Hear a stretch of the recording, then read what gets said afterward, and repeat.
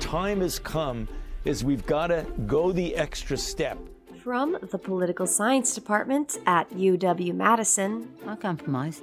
We want to get the job done. I'm Addison Lathers. Geez, they're trying to balance the power here. And I'm Claire Salmi. It's a patriotic responsibility, for God's sake. And this is 1050 Bascom.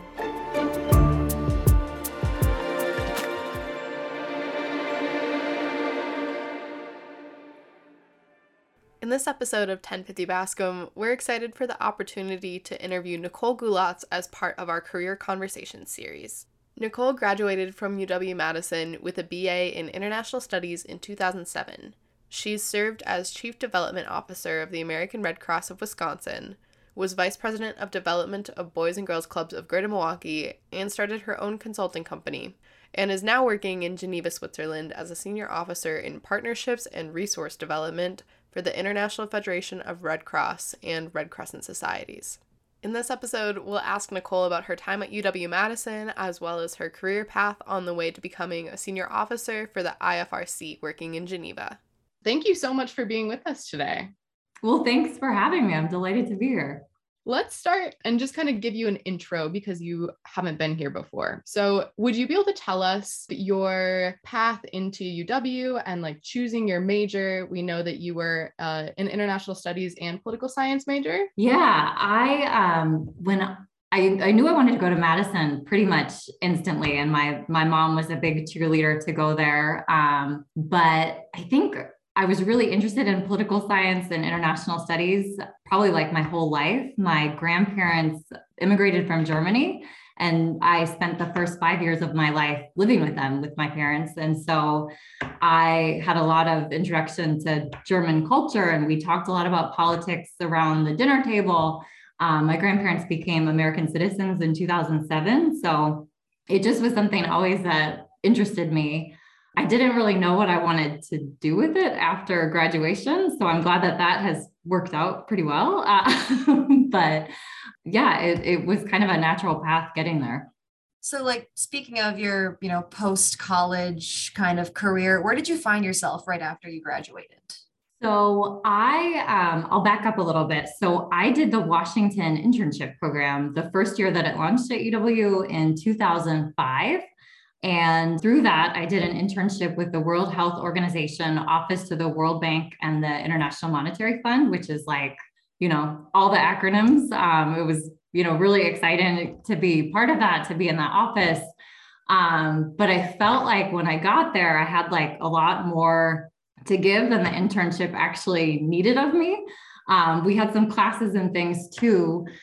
But the timing that I was there was when Hurricane Katrina had happened. So the American Red Cross had launched this like really big response, obviously the biggest one that they had had to date. And so a friend of mine was volunteering there and introduced me. And so I went over, and literally like my job was to print out emails that the person I was working with like just couldn't get to because there were so many.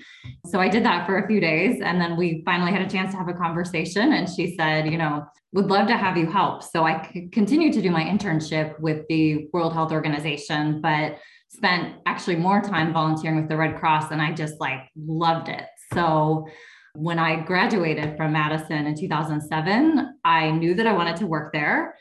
I did not have a job working there yet. My mom was like, "You're just going to move there? Okay." So I did. I found an apartment and I started working for a temp agency called Professionals for Nonprofits. I got placed at the Smithsonian for a couple months while I was trying to get a job with the Red Cross. And then I did. So I started as an administrative assistant in the individual giving unit. Then I had the chance to work in the in-kind donations unit, which at the American Red Cross is just, I think, one of the coolest jobs because you're helping to get Clorox bleach and trash bags and Nestle water delivered to different disaster relief areas.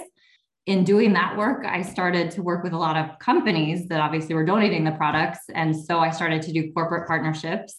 So I started to really be focused on a lot of the Midwestern companies. And so then it just kind of made sense. And we were sort of encouraged at that point to move closer to like the regions versus being in the headquarters office. And so I moved to Milwaukee, Wisconsin, close to home where I grew up in Kenosha. And I did that for a little bit. And then I got excited about working for the American Red Cross chapter in Milwaukee because it was just really exciting to be in there. And, I wanted to kind of help. One of the biggest things that the American Red Cross does is respond to home fires, which in Milwaukee, there's one almost every day. And so I got, just kind of excited to do that. And so I started to lead fundraising for the region and became the chief development officer. So that's kind of my long journey through the Red Cross. After that, I got recruited by the Boys and Girls Clubs of Greater Milwaukee to help with their fundraising. So I was the VP of development for them. And then at the end of the year, I started to decide that I wanted to start my own consulting organization. So I did that. And just as I got my feet wet into that, this opportunity to come back to the Red Cross and to work in Switzerland came up. So it's been exciting. Did you have an idea going into your career that you wanted it to be something that, had its twists and turns, something that was, a little diverse along the way? Or did you think you'd become a legacy hire in a department somewhere?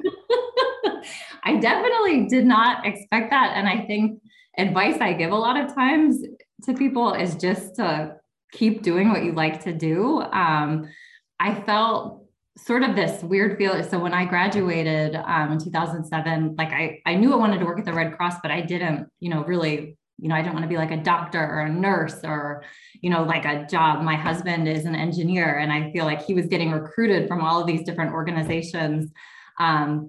And that wasn't necessarily my experience, but I think it's so funny to me that as I look back, everything makes a lot of sense. But as I was taking steps, I didn't know where the next step would lead, but I just kind of tried to ask myself, do I like what I'm doing? Okay, I'm going to keep doing it. And, I'm going to maybe look for other things to do, but it's just kind of interesting how it unfolds. So I try and give myself that advice now when I find myself in the same situation. It might not make sense, but it will someday. Understandable.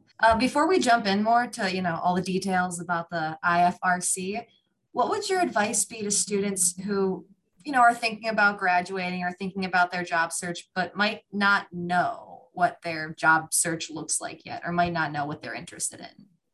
Yeah, I think, one of the best things I think you can do is to meet with other people that are working in different industries. I think, for the price of a cup of coffee or, beer on the terrace, depending on how well you know them, I think that that's really one of the best ways to get information about what other jobs are like. And I think it also helps to, make connections for you in ways that you might not expect. I think that a lot of strangers, when they find that you're interested, they become friends pretty quick. And it's definitely something where when you have somebody that even just a little bit, they often can open a door for you that you might not have expected. Let's pivot to talking a little bit more in depth about some of your roles. So would you be able to tell us more about what a typical workday right now looks like for you at the IFRC? Yeah, so I've been working at the IFRC now this is the end of my third week. So I just kind of got dropped into it a little bit in the middle of this, massive response that we have right now for the Ukraine crisis, helping refugees as they're relocating to other places. I'm working in the Partnership and Resource Development Unit. So a lot of it is sort of the fundraising and development work that I've done through my career. So in an average day, doing a lot of meetings with different partners, corporations often that are interested in providing support, making a donation, maybe getting their employees involved. So it's a lot of kind of meetings, working on different agreements with them. So if we agree to move forward, how we will publicize the gift, how we will talk about it, what sort of benefits they would receive in terms of, recognition and, how we would talk about it. So yeah, that's kind of been a lot of my day. I'm working with also a women's giving circle that we have called the Tiffany Circle, which started in the United States. So it's women that give $10,000 a year to support Red Cross programming. And, they have an interest in sort of spreading into other countries to sort of help support humanitarian missions. So helping them to make connections. And in your role, are you only focused on like an issue like Ukraine right now, for instance, and only doing fundraising towards that goal? Or are you sort of in all sorts of different departments? Yeah, it's a great question. Really, my focus has probably been like almost 100% Ukraine. When I agreed to do this at the beginning of the year, that was not really on the radar. So it's ended up being a little bit different than what I expected. But we definitely have done some fundraising also. One of the big programs that the International Federation raises money for is the Disaster Relief Emergency Fund.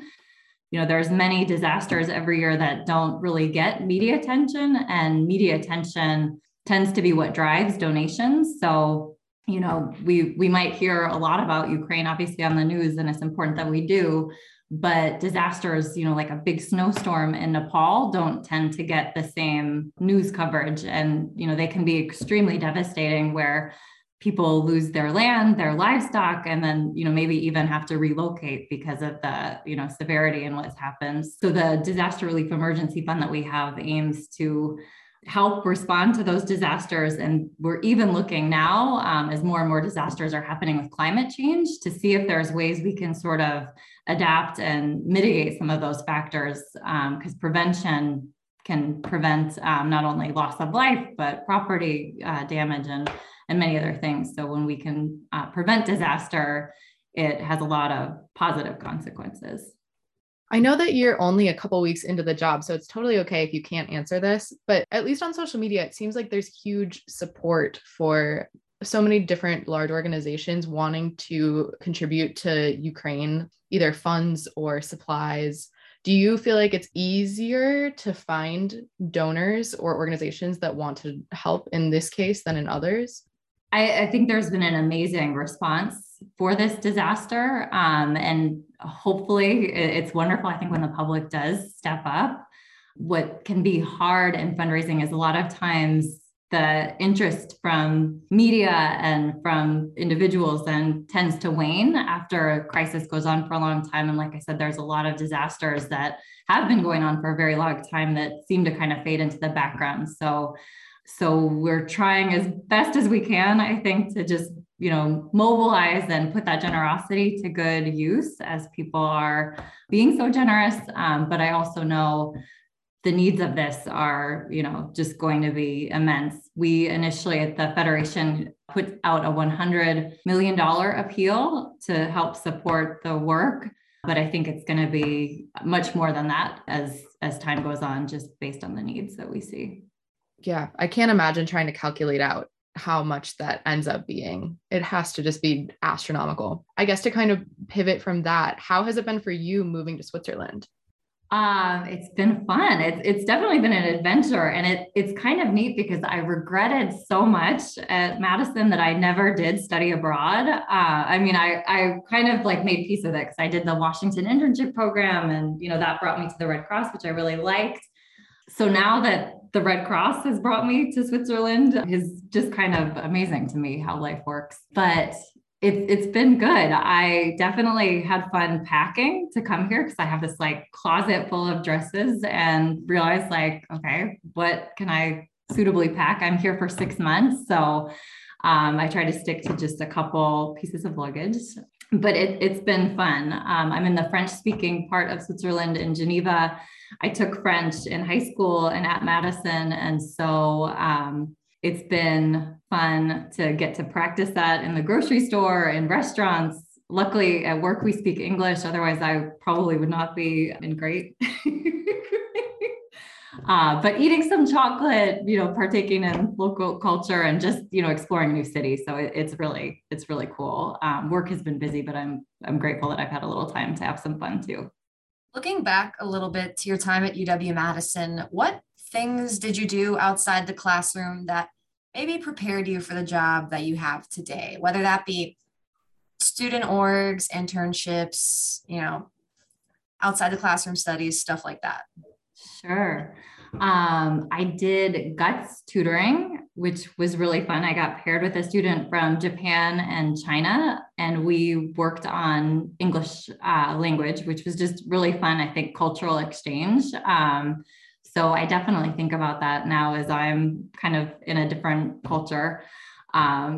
And I was writing fellows. I really enjoyed that. And that is just an experience I'm grateful that I had a chance to be part of, because I have used, obviously my writing skills a lot. I learned a lot about coaching, which I do a lot in my job, managing people. And probably one of the best things that I did was I was a copy editor at the Daily Cardinal newspaper. I met my husband. He wrote a comic and we got our wedding pictures in the Cardinal office. So we have a couple, which is really cool. That is so cute. Wow. Because we had another couple who both met at the Daily Cardinal take like their announcement photos. Oh, really? That is really cute. I'll have to remember that.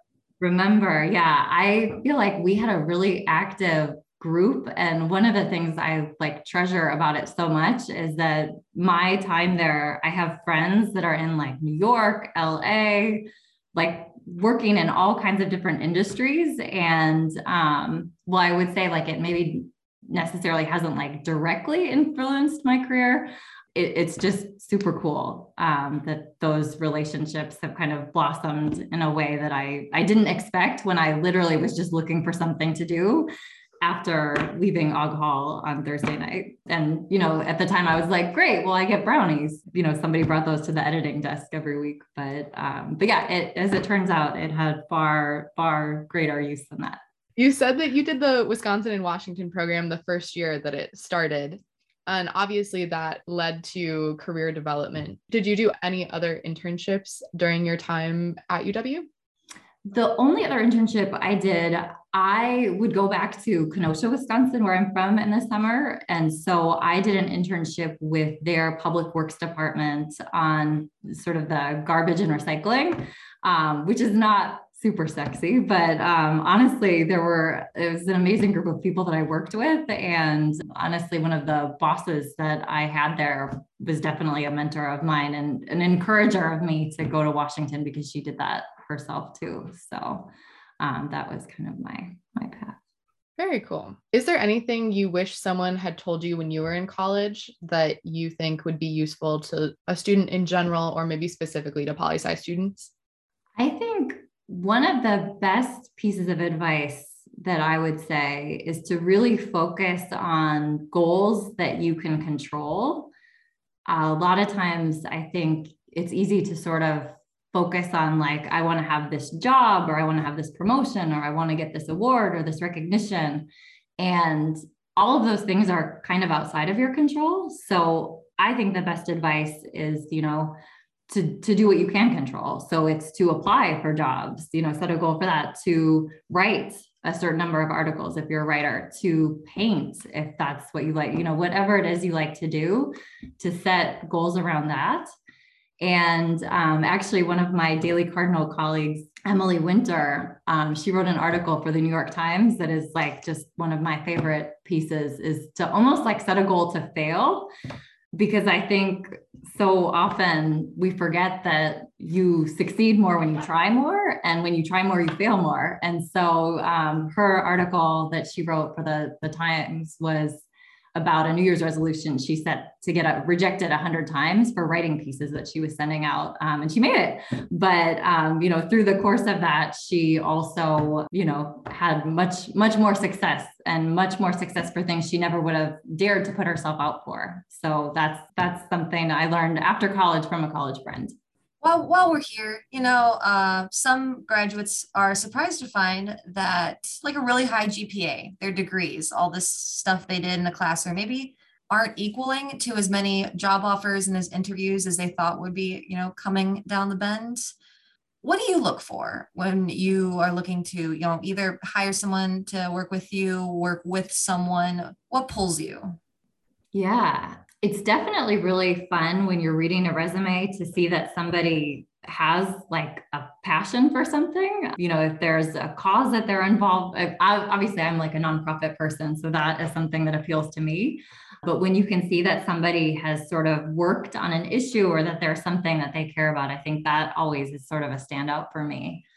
I think the other thing that is a standout, and especially when you're a hiring manager and things are as crazy as they are, and I think right now the job market is pretty crazy. I know in our fundraising, some of the last roles I've had, there's open positions. So you're kind of covering it or managing people that are covering extra. And often, to make time for hiring is kind of hard. And so what I would say is, as we were talking about earlier with, networking and getting to know people, informational interviews, when somebody would say to me like, hey, Nicole, I've met with, Addison, and she's awesome. She's really passionate about what you're doing at the Red Cross, or she's really interested in fundraising.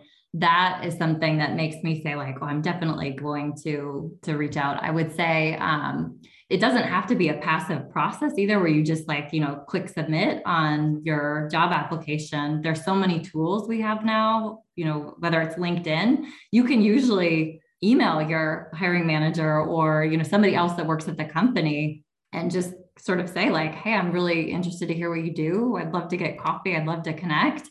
And I think most people are interested in doing that. And the fact that, we can be here on a Zoom right now, it's so easy to connect that you don't even have to really leave your house. So that makes it easier. Yeah, absolutely. I think something that we talk about a lot in these career conversations is not always, but sometimes the gap between being a liberal arts student in LNS and then having to go out into the job market and actually have hard skills that someone is asking you to use. So would you have any advice for those kind of gap areas that students could fill in? Yeah, I mean, I think part of me kind of feels like I don't know that that's even necessarily something that you have to cover for to have a liberal arts degree. I think most of the people that I hired had liberal arts degrees and they were amazing fundraisers. I think, it definitely has helped understand a budget. Most organizations and departments kind of run off of those. So I think, to have that sort of working knowledge is good. I think one of the best things you can do, whatever field you're in, even if it is like a hard science, is to understand, if you're working for somebody, what their goals are, what is going to make them successful, to understand how your job fits into what the bigger priorities of the department are and what the organization is. Because I think a lot of times, especially when you're starting out, in fundraising, for example, your job might be to plan the special event, but ultimately you're in a department whose job is to raise more sustainable funding for the organization. So I think it's sometimes, the goals that you have in your role can almost put you in conflict to what the larger goals that you are supporting are. So in fundraising, if it's bugging a donor 100 times because you want to get a sponsorship from them, if that's ultimately going to turn them off and not, it's not for the best interest of the organization. So my advice to people starting out is always just to kind of make sure you understand how you fit into what the larger goal is of the mission that you're trying to accomplish.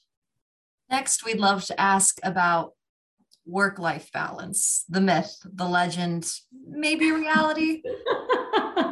What would your advice be to, millennials, recent grads who are struggling to find that balance between, like being productive, but also like being a sane person?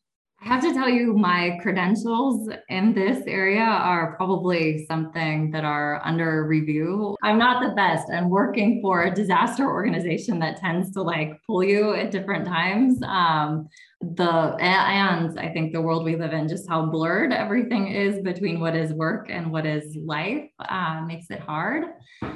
I think what has worked the best for me and what I try every day is to set an intention in terms of maybe like 1, 2, or 3 things that I want to get done that day. Ideally, there's personal and professional in the mix.